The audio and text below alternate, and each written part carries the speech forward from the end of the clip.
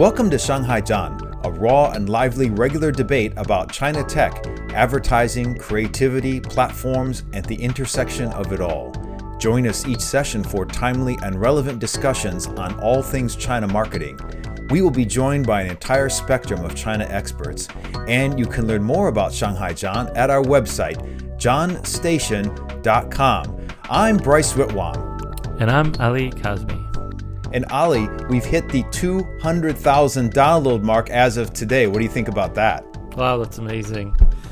Can't believe it. We were at 150,000, I think, a couple of months ago. So I know, great. It just keeps going up. Compounding. So, that amazing algorithm. And surprisingly, a lot of people listening to our previous shows, which is also good.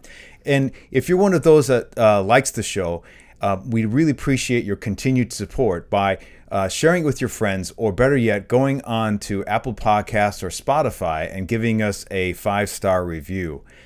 You know, Ali, China has gone from 900,000 patents in 2011 to 4.6 million a year in 2021. In 2021 alone, 200,000 new products by high-tech companies were introduced into the market. China, at 100 billion, spends about 5 times more on new product development, even in 2021, which we know is a COVID year, than it did in 2011. And despite all the talk about slowdowns and things are still happening. And what can we learn from this? That's the topic that we are going to discuss today. And here to talk about it, about the driving force of innovation and why the world should follow China's lead, is Joanna Hutchins. She's a China expert, global marketer, adjunct professor, and author of Chinafy: Why China is Leading the World in Innovation and How the Rest of the World Can Catch Up. Joanna has 25 years of experience in leading brands, both business to business and B2C across the globe. We know Joanna, of course, from our early days in Shanghai when she was at Unilever. So remember that, Ali? I do remember sitting across her and trying to sell a campaign. I do believe that was also my role at some point as well. So she's one of the most awarded top 1,000 global market leaders. Not many can claim to have won effectiveness, creative, and Grand Prix awards. Joanna has won them all, and her relationship with China extends for over 20 years and counting. Joanna, welcome to Shanghai John. Hi, guys. Hi. Thanks for having me. It's like you mentioned, it's good to see you in a different context all these years later.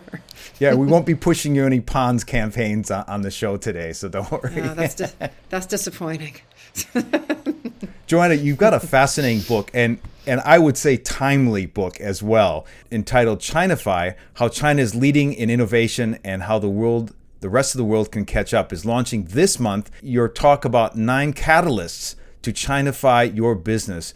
I think Ali and I are just curious, how did you come up with these, and what was your process to come up with them? How long have you been working on this? So I've been working on this book about 3 years. I mean, I think it's an interesting story, of course. So it's the product of a thesis I wrote that I expanded into a book, and I'll tell you how that came about. It's around 2018. I'd been in China, the better part of 10 years, and I felt like perhaps and I'd been in Asia longer, and I felt like perhaps my perspective was a bit skewed when it came to my practice area, which was strategy and innovation, and a bit skewed towards Asia. And I wondered if I was missing out on some advances, learnings, progress, and just different ways of thinking in Europe or the US. And so I went back and I did a master's degree at Oxford University in strategy and innovation at the business school there. It was a modular program, so I was still working in China and going back and forth and spending about 10 days a quarter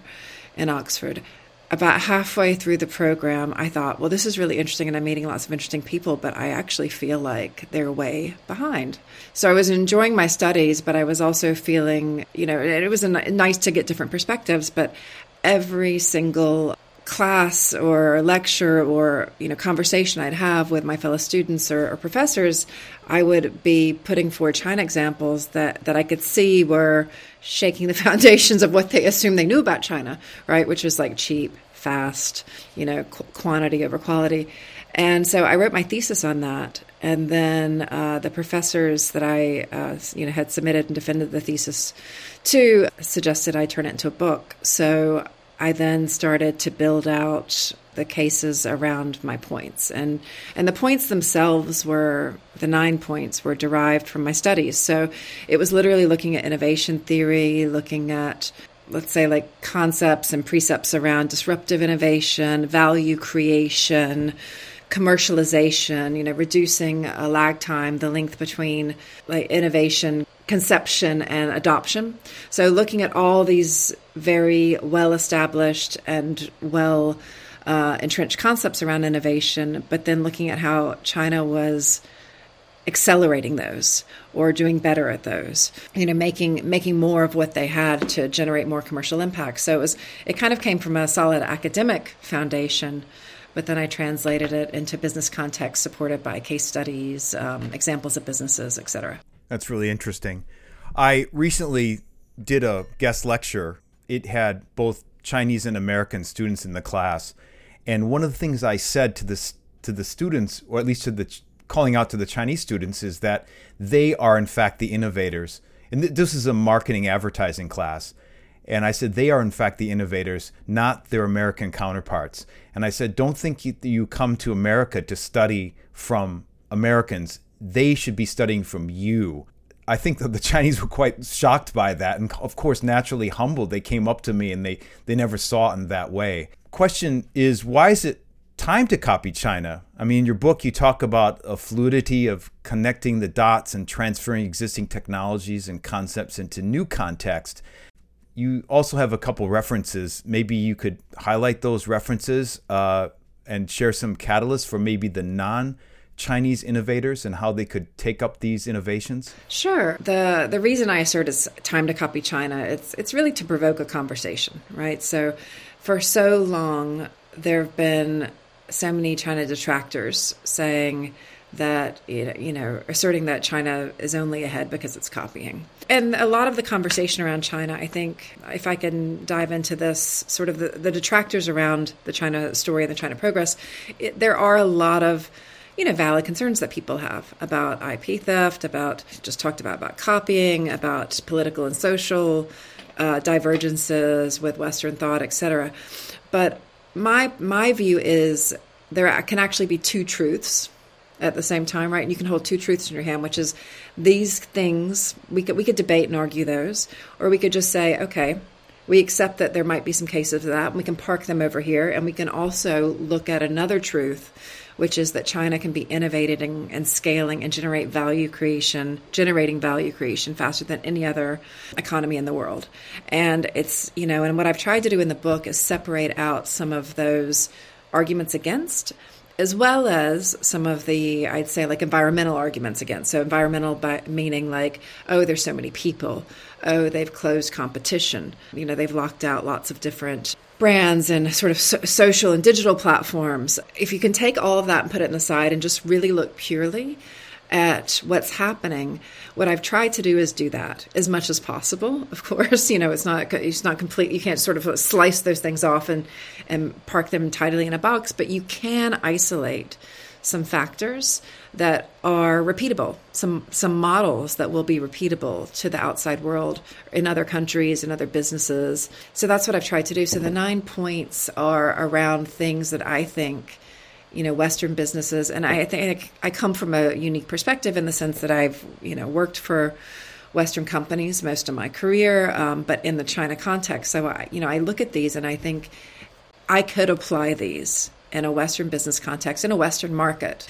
I could apply these, and actually quite a lot of the people I'm talking to about the book are really interested in more of the developing countries. I could apply this in an Indian context, a different part of Asia. I could apply this in an African context. Anywhere that you're looking to scale or drive growth, these catalysts should be repeatable. I'll pause there, and I can talk about the catalyst, but I realize I've been talking a few minutes, and you may want to interject at this point. And then I could tell you what a few of them are, for example. I was going to ask, going to the first half or the first part of the question, why do we think it's time to copy China? China's soaring ahead of the rest of the world, and people don't realize it. We've all been a bit mired in our own politics. Well, it's a myopia. It's a myopia around, China is the new personification of sort of like a different realm of thought, something we don't agree with in the West. I suppose when I was growing up in the 80s, it was Russia, right? And I feel like from an American point of view, like China's now in that position where in my youth, Russia was in the 80s. And I think that people just sort of discount what's happening in China. They don't look closely enough, and they don't understand how they've scaled things like, cashless payment well in advance of the rest of the world. They don't understand how 80% of consumer goods are bought on e-commerce, and that has disrupted a whole traditional value chain of distribution and supply chain, in a good way, increasing the quality of people's lives and providing them access to goods and products. So there's quite a lot of interesting things going on, but people are distracted by the politics, so they don't see what's happened, I would say, in a concentrated way in the last decade. That's why I think it's time to look. I also think COVID's had a role to play with borders being closed and everybody being a bit inward looking, just dealing with the problems that they have on their own plates. Business leaders haven't been able to travel to China and see firsthand what's going on. So it's all happening in a bit of a vacuum, and people aren't aware of the massive progress. We know because we've been living there.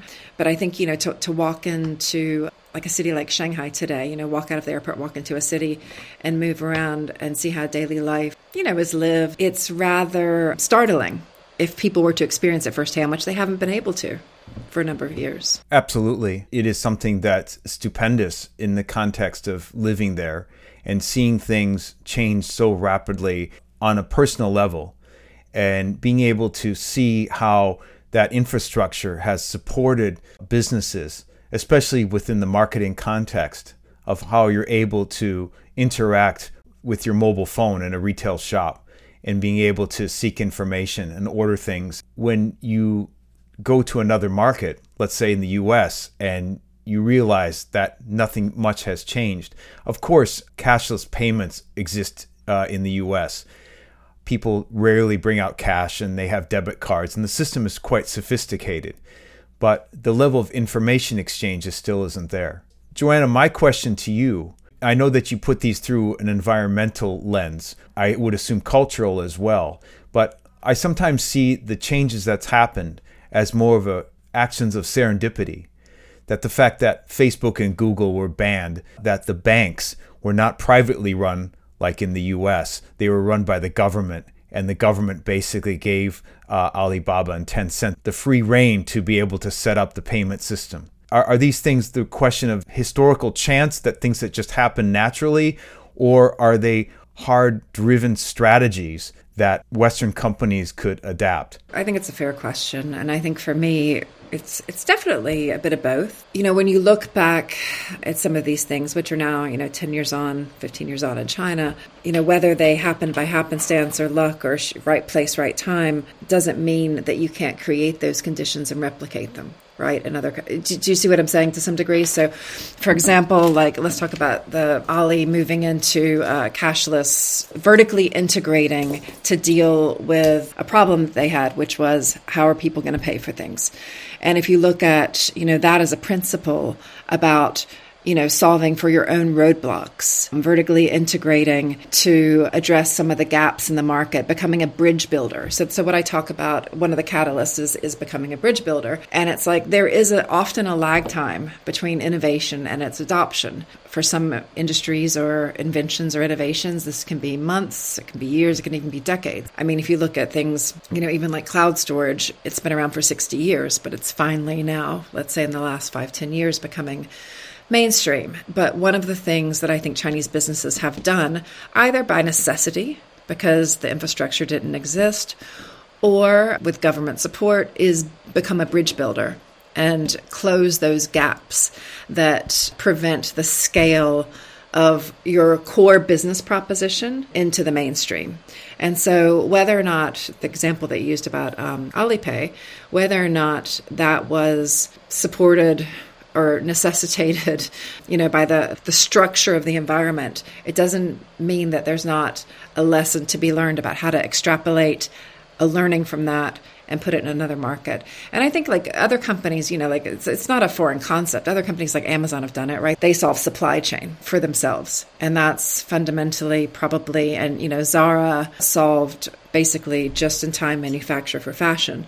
It's not a new concept that doesn't exist, that I would say only exists in China, but I think it's something that China's really run with, and you can see the potential for it, like even in a small business. If you have a gap that you need to close, it's not somebody else's problem, or let's wait until, the system catches up with us. I mean, what China's saying is there's no idea that's too early for its time, and a lot of innovations do die, on the basis of, the enabling infrastructure around it wasn't there. It was too early. The idea was too early. And I think from a China point of view, what I see businesses do is it's not too early. We'll find a way. If we have to vertically integrate, we'll do that. We'll identify the gaps and the obstacles, and we'll remove those obstacles, and we'll close those gaps. And so it's really taking a broader macro view on enabling innovations and how you build bridges in that example, to close those gaps. I can only comment on the fact that for both Bryce and myself, we've been in China for about 20 years as well. I think I might have mentioned this on an earlier show on how China has kind of transformed, and we've seen 3 countries over the last 3 years. I don't know about Bryce, but I remember when, in Beijing, when buying vegetables was certainly something that we would do off of donkey carts on the Third Ring Road, which is something that you don't see anymore. And I think the country's kind of transformed into delivery of fresh fruits and vegetables through exactly that example that you shared, e-commerce, and, is delivered to your doorstep in under 30 minutes. So yeah, I think that transformation that China's gone through, the digitization that it's gone through, is giving it a significant edge over the rest of the world. Was that also similar to the experiences you had, Bryce, would you say? And that's something in your book you talk about, short-term gains versus long-term innovation, in terms of how you balance that out. In effect, can Western companies be trapped by short-term gains and what we call topical innovation? Most of the companies we might think of are assembled around quarters and years. Is that how China is innovating, or are they taking more of a long-term approach? And do businesses have to rethink about how they innovate? I think the West has confused innovation and invention. And this is something China's fairly, I think, clear on it. And the reason, invention from a definitional point of view is something that's invented for the first time, new to the world, right? And innovation can just be improvements or modifications of solutions that lead to broader use, more use cases, broader use cases, more application. And I think the West has romanticized and elevated invention to the point that innovation's less celebrated. They often call invention innovation in the West. And so what I think to some degree gets promoted, like when I suppose I can say the U.S. because I'm American, and so I can know that a bit more firsthand. When I look at the U.S. and, you look at things that are happening, in the startup world, in the Silicon Valley, or now the Austin, Boise, or wherever the startup communities are moving, there's a higher priority given to invention than innovation. But innovation can actually yield more value creation. It can yield more commercial impact. It can bring more jobs, more income into the economy, and generate new value propositions for customers. So I do feel like that's something that China's a little less precious about. And as a result, the innovation culture is fostered and nourished, and even small things, small wins are celebrated because they can be the stepping stones to the bigger ones. And so they're thinking about, in China, innovation as a very long game, much like they think about everything, right? How many governments do you know outside of Asia, in particular China, that have, 10-year plans, 20-year plans? When you look at what China's achieved, and just from a government point of view, against some of the 10-year plans that people thought were impossible a decade ago, they're actually quite, ahead of them in some respects. And I think business leaders think that way too, and they don't get too caught up in the small failures, along the way. They just keep pressing forward because the end goal, the longer range big goals in mind. Whereas, It's a bit of a chicken and egg problem, I suppose, in the U.S., where you've got the stock market and you have to show investors, certain amounts of growth. So it's not to say that you can just sort of step away from that and step off the treadmill. I mean, your stock price, your shareholder value is very much tied to your monthly and quarterly results. But at the same time, I think China also has a stock market, and they also have investors that are looking for those kinds of returns. And I think what they do is, to your point, is they balance them a little bit more in their minds, and they realize, sometimes you have to take 2 steps back to take a giant leap forward. Perhaps even the competitive base over here is a lot more aggressive. I'm just looking at statistics on smartphone shipments in China as well at the moment, and Apple, for example, has always come across as a manufacturer that's never been the first to bring out a new device, whether it's the new higher definition camera, or it's a better screen, or it's a faster processor, it's got more hard disk space. It's never been the first in market with invention, but it's been really good at innovating the application of some of the ingredient technologies so that they offer better experience to consumers. But then I'm also thinking, just looking at exactly the same chart, you've got Xiaomi, you've got Huawei, you've got Oppo, Vivo, Honor, Samsung, Lenovo, Meitu. And so the size of China, I guess, makes it, creates the right kind of condition for that competition to happen. Right. Whereas I guess in the rest of the world, you're kind of there's a lot more monopoly, I guess, with a few major platforms, with a few major kind of category leaders. But I think China is a bit more, they're open to creating that competition. I mean, I would argue that China is probably one of the most competitive markets in the world, and even if it's in some categories with their own brands, right? So China for China brands. That the level of competition is much more fierce and intense, and that a lot of what these companies are, regardless of category of product or service, are looking to do is generate growth, scale, and value creation at a more rapid pace than the next person. And because I always thought about working in China as like dog years. I really did. I was like 1 year in China is like 7 years in the outside world, right? So regardless of thinking about the mobile phone example you gave, the smartphone example, and all the different brands, the competition and what they're achieving in terms of growth and value creation in that time is much more intense. And there's a lot to be learned from that. The market conditions aren't replicable outside. Absolutely. Absolutely not. Completely agree with that. But how within that internal competition, how's one brand propelling itself to growth over another is a really interesting thing to study. And what are the things that we can learn from the brands that are growing faster than others, and how we can bring that learning outside to other parts of the world. So for example, like one of the things, I'm physically in the U.S. right now, and I'm working with some clients here, and I'm talking to them about social commerce, for example, which is fairly nascent here. But it's going to be TikTok Douyin was fairly nascent, a few years ago, and now it's completely eating lunch of the U.S.-based social media platforms, right?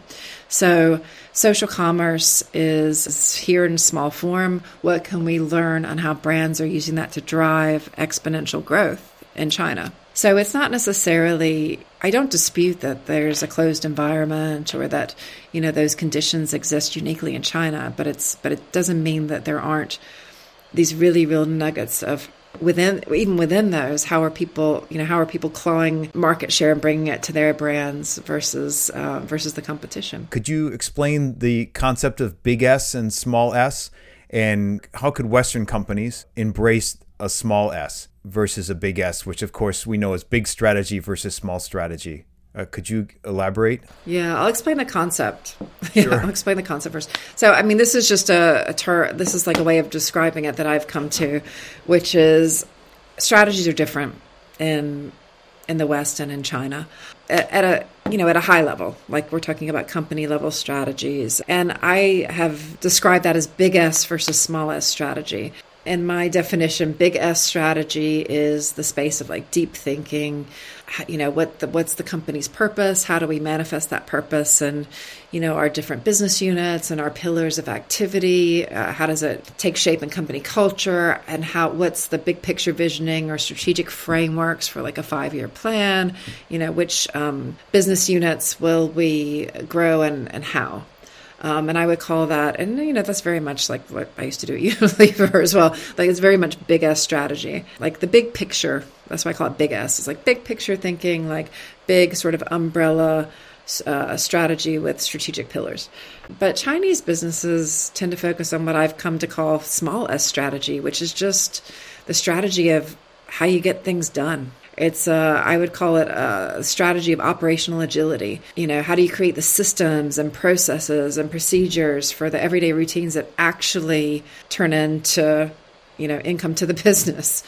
I think big S strategy, there's, don't get me wrong, there's a role for that. And I think a lot of companies, in the US, like these big picture plans are fundamental to how they drive growth. But where I see the Chinese companies doing things differently is they think that big S strategy is a luxury unless you've got the small S strategy well in hand. You can ideate around or envision a future for a business, to, let's say, own or dominate a certain category. But unless you have a real pragmatic focus on operational agility, how do you actually make that happen? And so it's really the business of execution. Like it's strategy around execution. And I think what's really interesting about that is because we're in marketing, right? And we all know this from a very real point of view, which is, you can have a great creative concept, but it all comes down to, or a great big idea for your brand, or, you can have a very differentiated proposition, but unless it manifests into the things that you do, say, and how you appear in the market, like it doesn't really mean much. But if you take that back from like a marketing perspective to a business level, I believe this is how Chinese businesses really get things done in a faster, more meaningful, more nimble way. And it's not about like speed over quality. It's just about operationalizing, how you make things happen. When I read the document that you shared with us, the way I translated or the way I understood it was big S is, setting this big goal and then working backwards from it and then designing as an organization what are the things that we as a big company need to do in order to achieve those goals. And therefore the association with the quarters and all of that stuff. The smallest stuff, like that, what made sense for me was, when you think about, Jack Ma and his, him going out to set up this marketplace where anyone, anywhere in China could trade with each other. I don't think he really had this vision to build out supply chains so that products could be delivered within 24 hours. I don't think he had he had a plan to make it possible for people to use digital wallets, absent of RMB. But I think at some point he realized that it was difficult for product to be delivered on time. I think he realized also it was getting really complicated for people to transfer money using the existing infrastructure that existed. So I think those problems kind of, as they emerged, and that proximity to consumer, I think in China is a lot closer than at least I would assume happens in the rest of the world. And so I think that's kind of then translated or transpired into the small strategy. One of the other catalysts that I quite like is reverse innovation and how to drive that. I think that's a really interesting point because you obviously talk about the benefits of something like a Nespresso subscription or Amazon Prime.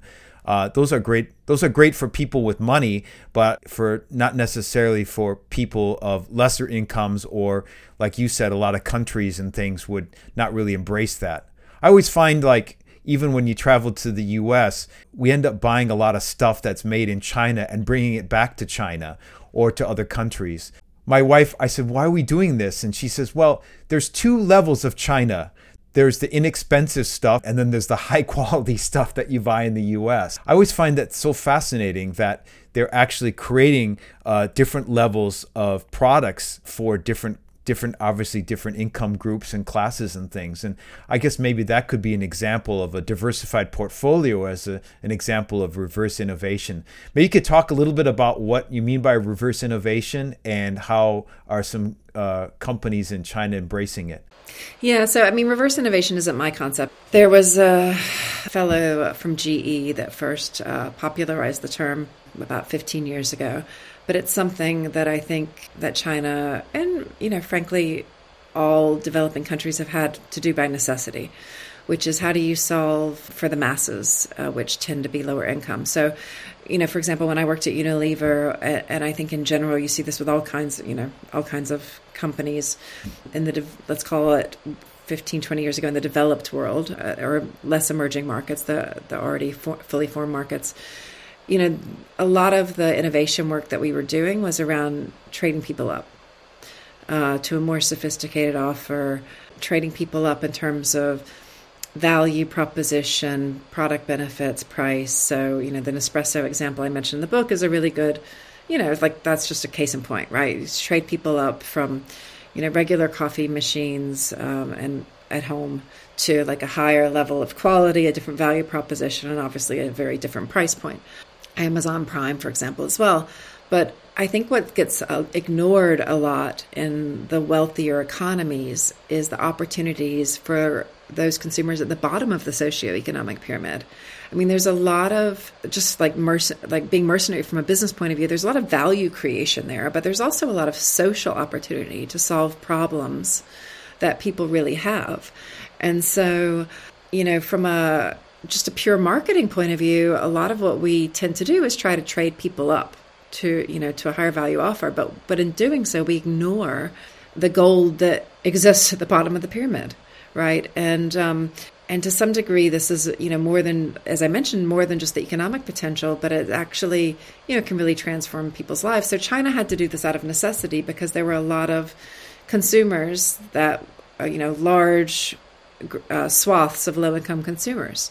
So China had to do it out of necessity, which is just to create products that are stripped down or good enough for a less sophisticated consumer. I mean, a couple of examples, of this would be like Xiaomi, which first came with, the really affordable smartphones, but obviously now is in the whole Internet of Things space. What happens in those two examples is, yes, you take lower margins, right? You do take lower margins on those products. I mean, the fundamental premise of reverse innovation is stripping the product back, accepting a slightly lower margin in return for much higher volume. So it is margining down a business, but it's also bringing consumers into a product group that they might have been previously excluded from. I mean, there are a lot of really good business reasons why you do this, but I think it strikes terror in the hearts of a lot of CEOs and marketers to think about developing and selling a lower margin product. But the reality is you do serve a lot of consumers when you do that. And not only is the business opportunity there, you sort of bring them in to it. You can bring those consumers into a different quality of life, which I think also has a lot of social value. If all this talk on Capitol Hill about decoupling from China, I think that they fail to miss that point, is that China fills that gap, that those opportunities, whether you're at Family Dollar or the dollar store, or at Walmart, those products at lower income groups are filled by China. There is no American equivalent in many categories for that. So if you're going to decouple that, you're basically going to cut off a large swath of lower income groups that are effectively served by those products. So I think it's definitely something important to consider. It's a really good point. I hadn't thought about it that way before, like in terms of the coupling of China and the U.S. and who would be most impacted. It's a really interesting point that it would be potentially the lower income consumers in the U.S. that rely on more value, like things that are more accessible with a higher value proposition for them. And I wonder if that's actually the strategy. I wonder if that's the China strategy, to create something that's low cost, that gives broad-based market access to a company, to whoever the manufacturer is. I think about whether it's Alibaba or Huawei or Xiaomi. I kind of get the sense, and just looking at some of those examples, that they've always gone for the consumer that's at the bottom end of that scale, and created product that over time that's then later on started to serve different demographics. And the build out of whether it's a yogurt beverage, or it's a mobile device, or it's an e-commerce marketplace, the entry point for a lot of these big manufacturers or organizations has always been the lowest common denominator within an economy. Does that resonate with you? And I guess at some point they've gone on to innovate and premiumize and all of this stuff. But just thinking of all the companies that I can think of, just feels like they've always started, and that's where the small s exists. Yeah, those are all really. There's always been all this small s innovation that's led to more premium product. What do you think? I would interject another company and case in there that may be slightly different. So if I capture what you're saying correctly, and tell me if I'm wrong, you're saying, okay, these are sort of more accessible products at lower price points, but they tend to be in potentially the lower value space. But I would say that, if you look at BYD in electric vehicles, cars are generally a higher value space, right? A lot of buying a car is, at least in some parts of the country, some parts of the world, mandatory because it's everybody has to have a car to get around, in the, almost everyone in the U.S., unless you live in a big city like New York with great public transport. But in China, it's not necessarily required in a lot of the big cities where public transport's more dominant. But what they've done, BYD, is they've managed to make an electric vehicle for $15,000 US, right? Which is, about 1/3 of the price of the lowest price vehicle on the market. And so what I think will be really interesting is, we're talking about, and, pardon me for saying this, cheap Chinese crap and, the kind of stuff that people would put in that category, plastics, things that you use, in the home, like plastic cups or plastic, ware, things like that, nobody really cares where they come from, but people do care where their cars come from, right? And I remember when Korean cars launched in the U.S., was it the 80s or the 90s? I can't remember, but, around that time, and it took a while for them to get a foothold, but they represented better value.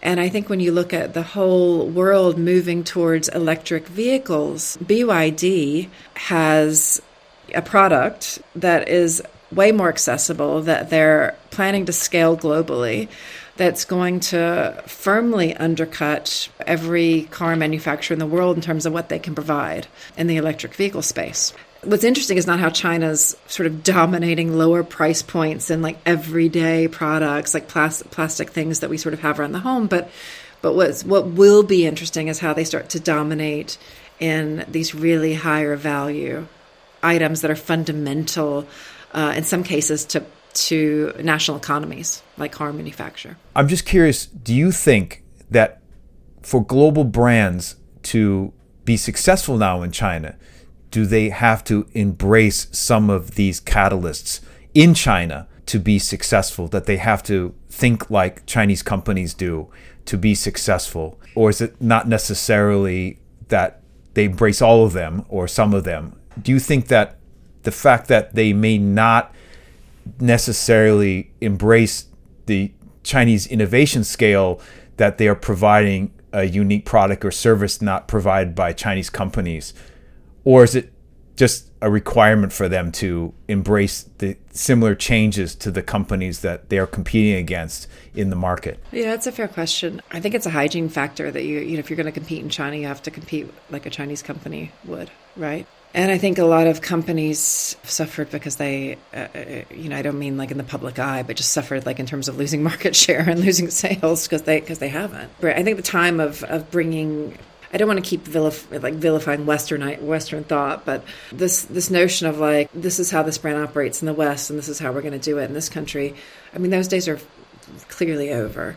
And so to be competitive, Western brands have to compete in China like Chinese brands. However, that doesn't mean, and I agree with what you were saying earlier and what your other guest was talking about, which is there's still a lot of value in foreign brands in China.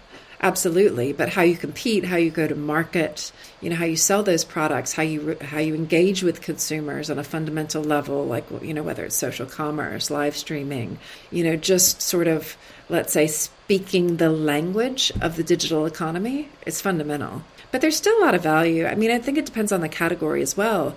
You look at back on the car example, like Jaguar Land Rover, still a very attractive brand, imported for a number of years to China, really at a ridiculous price premium versus what you pay in any other country because it was so valued and frankly so expensive to to bring them over. Well, they started making them in China, and they had to cut the price by 30% because Chinese wanted to buy a car handmade in England, had a little bit less confidence when it was made in China about the quality. And not because they have concerns about like China quality per se, it's just that there is when you've been making cars for over 100 years, on an assembly line, which is largely by hand and not automated, there's going to be lost in translation quality controls when you move that production to a more automated system in another country, right? So I think brands have to be aware of things like this, right? Which is, Chinese consumers are buying your product for a reason. What's that reason? I mean, a lot of the luxury brands, of course, like we're talking fashion luxury, and, it would be very similar if they started making Louis Vuitton or Gucci, if it was coming from factories in Guangzhou. And don't get me wrong, I know a lot of components are, but if it was, fundamentally a China supply chain, I think consumers would have, different concerns because they're buying like provenance. They're buying handcrafted. They're buying, Italian leather, whatever it is, whatever category you're playing in. And those things will still have a lot of value. But I struggle to see how everyday products can be really competitive. Everyday international products like, shampoos or laundry detergent, things of that nature. I struggle to see how things where provenance isn't hugely important and they're commodity products, I struggle to see how those will fare in 10 years' time against Chinese brands, and if they'll even be in market anymore. A brand that's really close to at least my time at Ogilvy and, with WPP is KFC. And one of the things that they did in 2016 was they spun off their China operations so they would run independent of the rest of the world. And just, and that helped them a lot in terms of localizing the menu, making decisions locally, automating, or at least digitizing the way they ran their operations. There's a joke that's usually circulated whenever we open up with a KFC China presentation is that it's a technology company that sells, fried chicken.